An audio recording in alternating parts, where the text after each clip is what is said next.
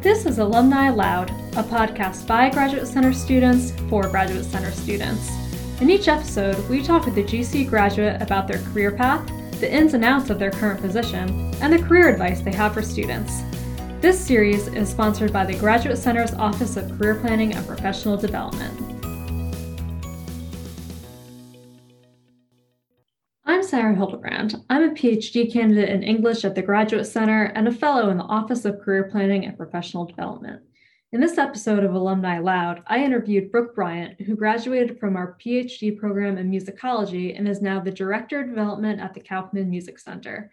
She's going to be talking to us about what it means to work in development, the skill sets graduates have that can help them pivot into the field, and what some of the best practices are for activating your network. So to get us started, Brooke, would you mind telling us a little bit about what the Kaufman Music Center's mission is and maybe what your role is there? Sure, absolutely. And thank you, Sarah, for having me. It's so great to meet you and so great to connect with grad students from the Grad Center. So Kaufman Music Center is a music presentation and education organization on the Upper West Side. We reach about 75,000 people a year through our concert hall, Merkin Hall, which many people know. It offers over a concert season of over 200 concerts featuring musicians from around the world who are really at the top of their game. And then we have several music education programs that serve about 4,000 students a year. And what's really interesting is that we serve students of all ages and music levels. So it ranges from 2.5-year-olds who come to do Dalcroze classes with their parents to 87-year-olds who love to play jazz and want to play in a jazz ensemble or want to, keep playing piano and play in a chamber music ensemble, to students who are really on a pre-professional music track. Having studied musicology, I'm also a professional singer. So it's really amazing to work at Kaufman because it brings together my love of development and nonprofit administration with my love of music. So it's a really great place to have landed. And I feel really lucky that it's my professional home. What got you interested in the field of development? How did you make that switch from musicology to nonprofits? Great question. And to be candid, necessity and economic necessity was a big part of it. So I deposited my dissertation in 2009. So I was applying for jobs in 2008, 2009. And I empathize with people who are doing that right now, because I think a lot of the challenges that people are facing on the job market in COVID really echo the economic crisis of 2008. Because at that time, when the economy crashed, the academic job market really changed. This is a podcast in itself, but as graduate students know, the academic job market has been changing for decades. Tenure track positions are getting replaced by adjunct labor. It's very, very challenging there are more people on the job market than positions. And so that was compounded in 2008, 2009 with the economic crisis when there were hiring freezes. So I applied to 50 or 60 musicology jobs. I got 3 calls for more materials and no interviews. And so at the time, I was adjuncting and teaching at 3 different places. I live in Brooklyn. I was teaching at the College of Staten Island and at Manhattan College in Riverdale, sometimes on the same day. And so I really saw the writing on the wall that it was kind of do this for a few more years while I continue to bolster my resume and while the job market recovers, or look at what skill sets I have and see if I can do something else. I've been really lucky to have done some grant writing, both for my own research and for a small independent nonprofit while I was in school at the Grad Center. And as I was thinking about alternative career paths, realized that fundraising was something that people could get full-time jobs doing with benefits. And so I was really lucky in that I was able to transition into a full-time grant writing job right after I finished. So my fellowship ended in August of 2009. And I started a new job in August of 2009 in grant writing and made that switch. Honestly, initially, I thought it would be a temporary thing, something that I could do to actually make a living while I continued to research and write and maybe teach on the side, do some performing. I did that for a while, but I came to really love the field. My goal going into academia was to be part of an intellectual and creative community. And that's what I do in nonprofit fundraising. I'm not teaching, but I am part of an intellectual creative community from the business side, really finding the resources so that teachers, so that artists can share their work with the world and with the next generation. And so I feel that I did what I set out to do, just in a different form than I thought it would take.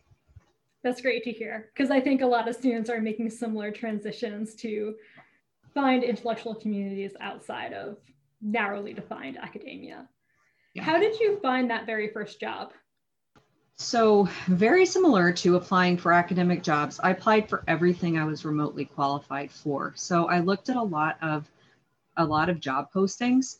Fortunately, in 2008, 2009, it was a bad time for the job market everywhere, including the nonprofit sector. But one thing that people always need is money.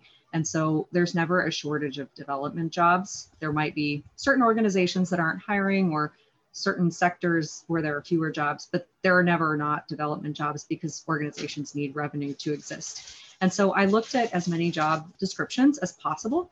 I looked at where skill sets aligned with my own. I tailored my resume to highlight those skill sets, and then I just applied. I also did some networking, kind of talking to people in my college alumni network, less at the graduate center and more at the undergraduate level who were working in the nonprofit sector, just to do informational interviews, to get advice from them as to how to tailor my resume, how to present myself. And then just, it was kind of a sheer volume of continuing to whittle down, get closer to a resume that spoke to my skill sets and what the organizations needed, and was finally able to make that match. But it took a while, and it took many, many applications. Yeah, I think that happens for a lot of people, but it's great that you're able to end up somewhere that you really enjoy now. So yes. What does it actually mean to work in the field of development? It can mean many, many different things. So one of the great things about development is that there are many different pathways that build on many different skill sets, most of which align with what graduate students are doing. So when I started in the field, I was doing grant writing. So I was researching grant making organizations that were, primarily foundations and some corporations with philanthropic missions, looking at their grant making priorities and how they aligned with the programs of the organization I worked for, writing proposals for funding, setting up meetings for executive leadership with foundation and corporate leaders to see where there were alignments, and then following up with proposals or reports. So it was a lot of research, heavy writing. So again, that's something that aligns very well. There's also in the development field a lot of database work. So again, for people who've done certain kind of more quantitative work in graduate school, there is a lot of database work, kind of research that goes into kind of the behind the scenes nuts and bolts pieces of it. And then there's also kind of the major gifts or front end side. So for people who really enjoy forging relationships with people, there are tracks in development where you're building relationships with major philanthropists and talking to them about how their goals align with the goals of the organizations that you work for. So one of the things that makes it really an interesting field is that there are so many different directions that you can go, everything aligned towards raising the financial resources that organizations need to fulfill their missions. Great. And so that's kind of a great overview of what development is and the different skills that are useful for graduate students to have. What does kind of your day-to-day look like? Are days mostly the same, or do you do different things? Great question. So very different. And my day-to-day, I will say, looks different now than it did when I started in the field. So I've been doing this for 11 years. I feel very lucky that I've had, increasingly, progressively more responsibility as I've moved on in my career. So right now I manage a team of 5 people who raise about $3.4 million a year, which is about a third of the budget for our organization. We do that through special events. So we organize a big gala and other special events throughout the year, through grants from corporations and foundations, and from individual gifts. So from people that we build relationships that give directly to the organization. So I wear a bunch of different hats, and every day looks different. Part of my role is kind of management, making sure that the people on my team understand what they need to do in terms of their responsibilities for our revenue goal, helping to coach and mentor and train them, which is interesting because it aligns with the teaching background that, with my teaching background.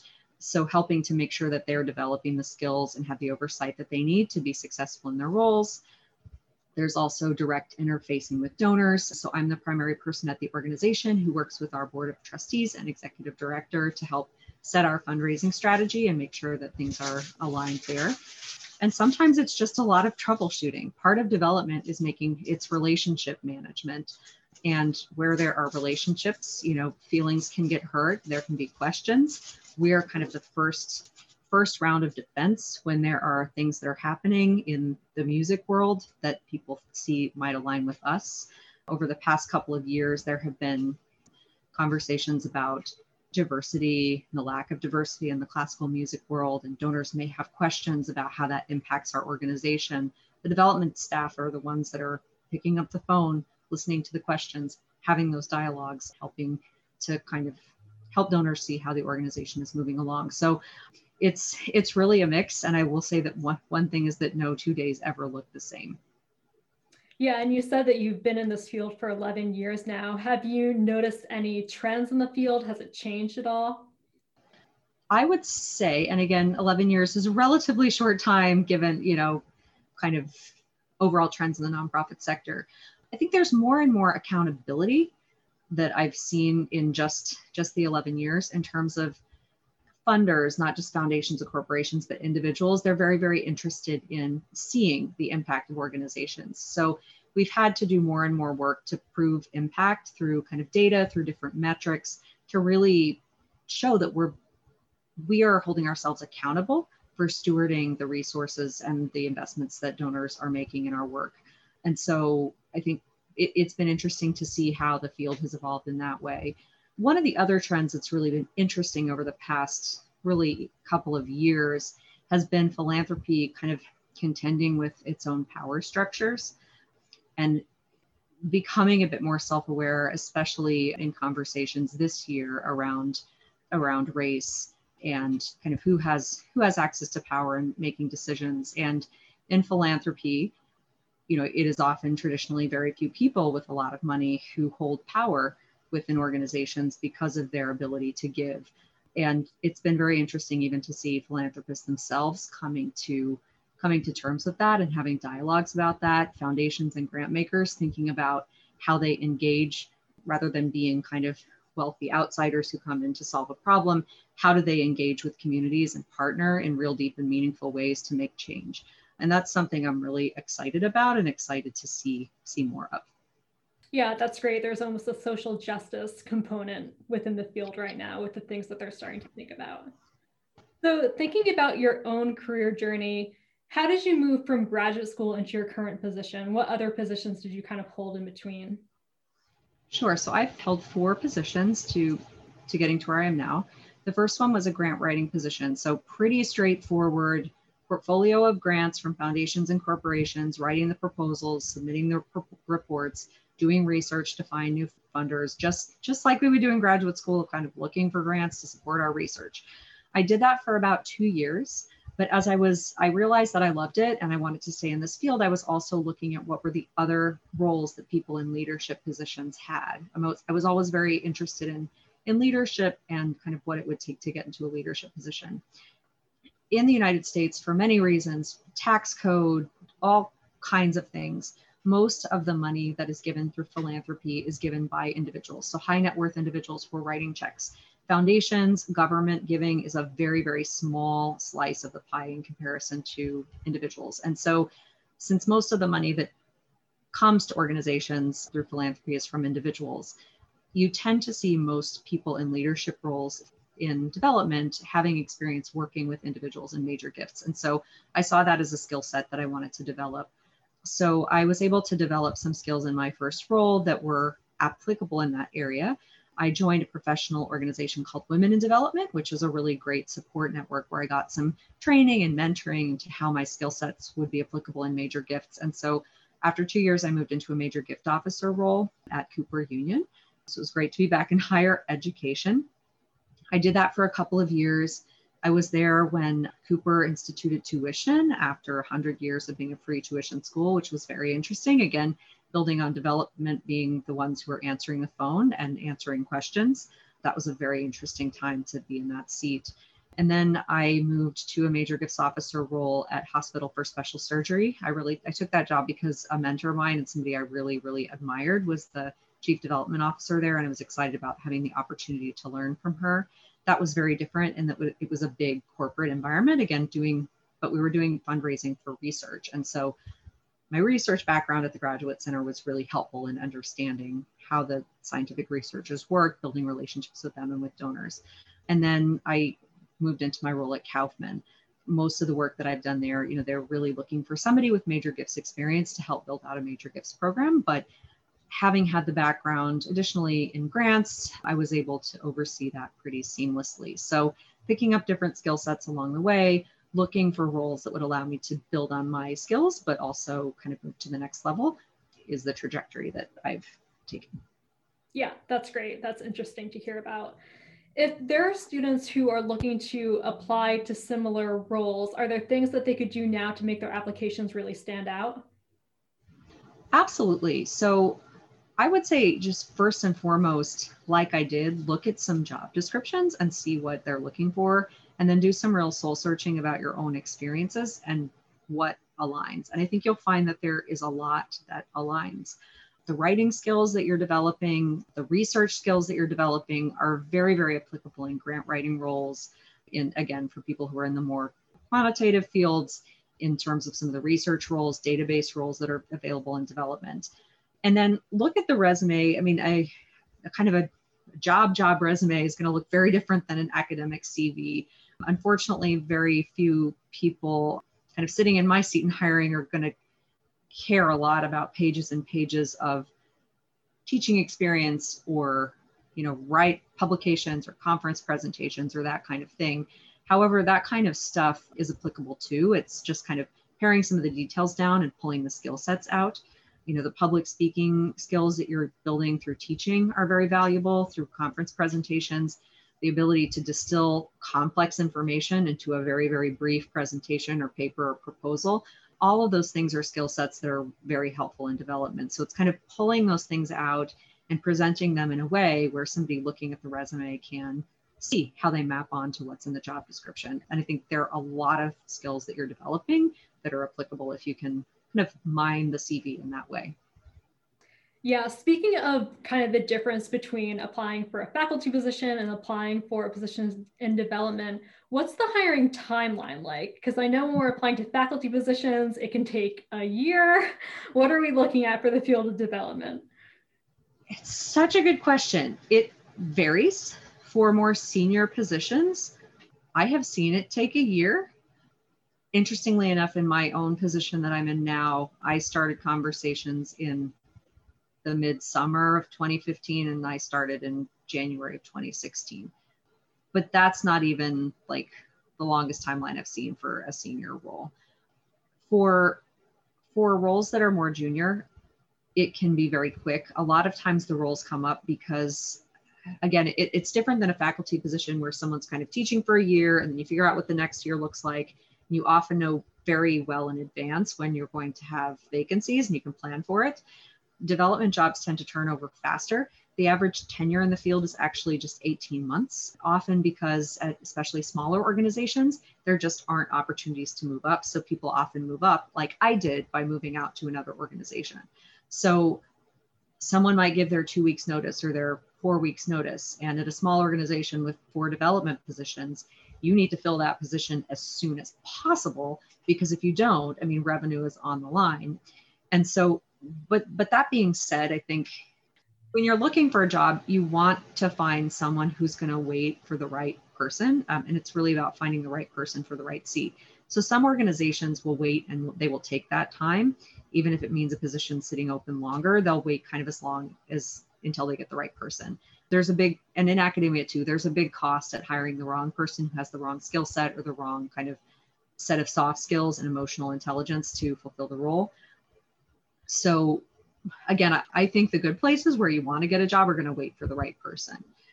But some places want to kind of snap their fingers and hire immediately. So for, a development associate position, it depends on who's applying and all of that. But I've seen that those will generally take, maybe 6 to 8 weeks to fill.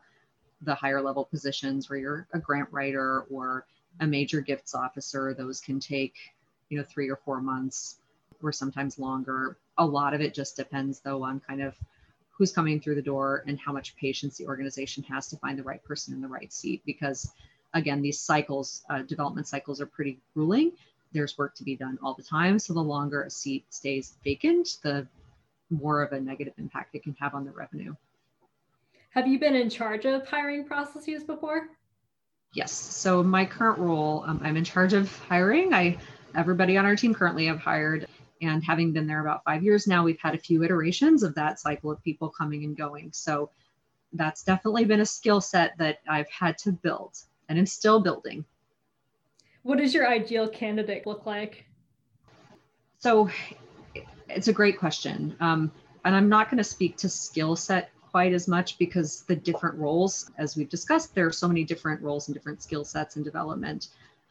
But I will say, the person, they don't have to hold all the skill sets for the role. And I would encourage you to apply to things, even if you don't check every box on the job description, but they would hold a great deal of the skill sets required for the role, combined with a keen interest in learning, a sense of humility to kind of know what they don't know, and a willingness and receptiveness to be coached and to learn, and the patience with themselves to learn what they don't know.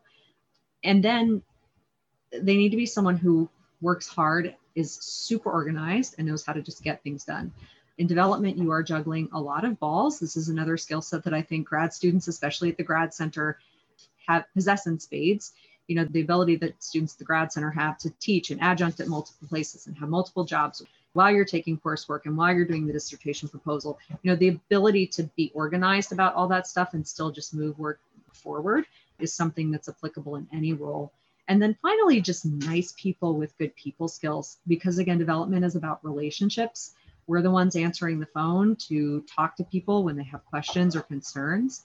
So great judgment in those situations, kind of knowing, again, when they don't know how to answer a question and knowing when they need to ask for more input. And then just, again, emotional intelligence to really connect with people, not only externally, but on their team. I love your advice to apply to jobs. If you have the majority of the skills, then go for it. It's kind of worth a shot. And I think you also just did a really nice job of kind of pointing to all the transferable skills that our students have. It's not only about what your research was, it's about all the skills you learned in the process of doing that research it's going to really help you get a job. Absolutely. And again, I can't speak enough about organization, project management, and time management. Those are skills in development in the nonprofit world in general on the admin side that are so valued, because organizations, big or small, whether it's a hospital that's, operating at the $1 billion level a year or an $11 million, arts nonprofit, because funds need to be redirected in the mission and the work, the administrative structures are never going to be as robust as they need to be. So people are always wearing more hats than just one. So the ability to juggle things, muscle things through and get them done kind of with a smile and while maintaining relationships, I think is one of the hardest things to assess and apply for. So you all have those skills in spades. You should shout it from the rooftops. Great. So even if you don't have a background in development yet, you can still pivot there using your graduate level studies. Yes, absolutely. And I will say, so just if it's a fun story to hear, one of the superstars on my team, who's the manager of institutional giving, is a grad center alum. I connected with her a few years ago because we were looking for somebody part-time. So she ended up, I reached out to someone in the music department. She connected me with a few different folks who were interested in arts admin. And so I hired her on the spot, mostly because of her interest, like her ability to project manage and multitask. She did a phenomenal job. She worked with us for a year. She took a year off because she was kind of heavy teaching and research, but we had a grant writing position come open and we hired her to come back. She's done a phenomenal job. She'd never had a full-time position in development before. She'd only done a little bit of grant writing, but because of those research skills and really those project management skills, she's been able to dive in and she's done a phenomenal job. So yeah, I would say just go for it. Great. And there was one other thing that I noticed about your background from your LinkedIn profile, which is that you've done a lot of volunteer work. And I was kind of wondering if you could talk to us a little bit more about that, if you kind of developed any of these skills through your volunteer work or how that's kind of affected your career. That's a great question. And I would say that volunteer work is absolutely a wonderful way to get experience. It's been key for me, not only in gaining skills, but also in activating networks, because networking is very important. And maybe we can talk about that as well. But, I got very involved in the college alumni club for my undergraduate institution, very involved in women development, as we mentioned. So through those volunteer opportunities, I got experience with kind of board management, leadership recruitment, event management. So even though I wasn't doing those things in my full-time job, I was able to pull on those skill sets. But I think equally valuable is the networking potential, because in doing these volunteer roles, I got to know people who worked at different organizations. I would say my last 3 positions really came about through people I got to know through these organizations, where they got to see me at work. They also got to know me as a person, and that really helped my resume stand out in the pile when people they knew were interviewing. So being able to build that network, have people who see you and know you and can call on you when opportunities arise, is invaluable. Yeah, I'd love to talk about that even more, because networking is probably one of the most important skills that graduate students should be working on and practicing. But can you even explain a little bit about, like, what does it mean to network, and what are kind of some tips to do it successfully? To me, networking is building genuine relationships with people with whom you have a shared interest and kind of concern about some area of the world, whether it's your college alumni network or whether it's, a community-based organization where everyone's working towards the same goal. I found that I built my most valuable relationships through those opportunities because I'm working with people towards a common goal. It allows people, you really get to know who people are, what their interests are, where they're connected, and you connect on a real personal level, so that when an opportunity arises, it's not putting someone out, or it's not really awkward to ask for help or for a favor or for a connection. I've read that kind of the most valuable professional connections that get made are through people that aren't necessarily your friends, but they're people that you come to know kind of socially as colleagues, or kind of those second or third degree connections. And so if you can build genuine relationships with people where you have a shared interest, when kind of opportunities arise, it's very comfortable and easy to reach out for advice or connections or things like that. And do you have any tips for kind of best going about networking? So for me, networking has worked best. Again, I'm a doer. So when I volunteer for things and I get to know people organically, but that's not the only way to network. And I realize time is limited. I would say, think about what those areas are in your life where you have overlapping interests with people who could help you, and reach out, but reach out to people who could help you, I think, in ways that are polite and kind of actionable. So I think people are genuinely willing, if you don't know them, but they're part of a network, to take an informational interview to tell you a little bit more about what they do. I know if somebody from the Graduate Center ever called me and said, hey, could I, talk to you for 20 or 30 minutes about development? If I didn't know them, I'd be happy to connect with them. There may not be a job opportunity open, but it's a great way to connect with someone, and they may remember you in 2 months when there is. I would say, though, be polite about it, be straightforward about what you want. Be straightforward about kind of how much time you want to spend. It's really easy, 20, 30 minutes, that's all I need. Come prepared with questions that you want to ask so that you are informed and you can have a thoughtful conversation, which again, anyone at the Grad Center knows how to do. And then follow up and say thank you. A thank you note goes a long, long way towards helping someone kind of remember you and sustaining a relationship with you. So if you can kind of practice those best practices in terms of politeness, it goes a long way towards opening doors, helping people remember for the long term. Yeah, that's definitely an important skill. And those are helpful tips for our students who are just kind of getting into networking, because I think it's something that we might let slide a little bit in our earlier years of graduate school. And then we realize when we're looking for jobs that it's really important to get to know who all is actually out there. Yeah, and I think doing it early is such an important key. People who are in the first year, like it doesn't hurt.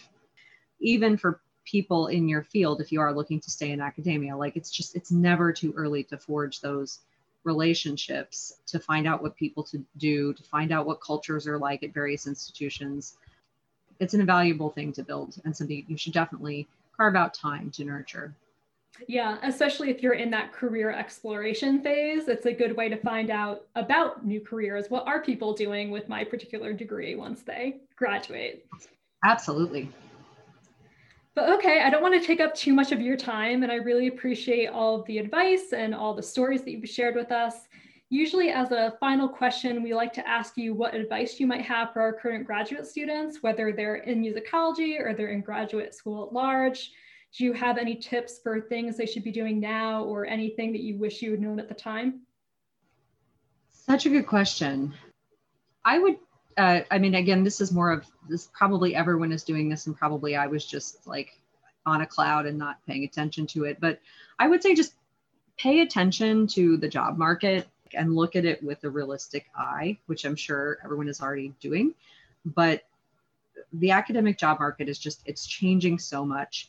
I'm not the only one from my cohort in the musicology program that has gone into a different field. Kind of a lot of us have by necessity, but also just in opening our eyes as to what's possible to do with a PhD and being genuinely interested in things. I know for me, I went into PhD right after undergrad with no break, and I may have gone in a different direction if I had had a break, but I would just look at the job market with kind of open eyes and knowing how, even if you are set on that academic track, the tenure track job, knowing that the job market is changing so much, I think you're going to do yourself a disservice if you don't at least explore some alternative career paths earlier on.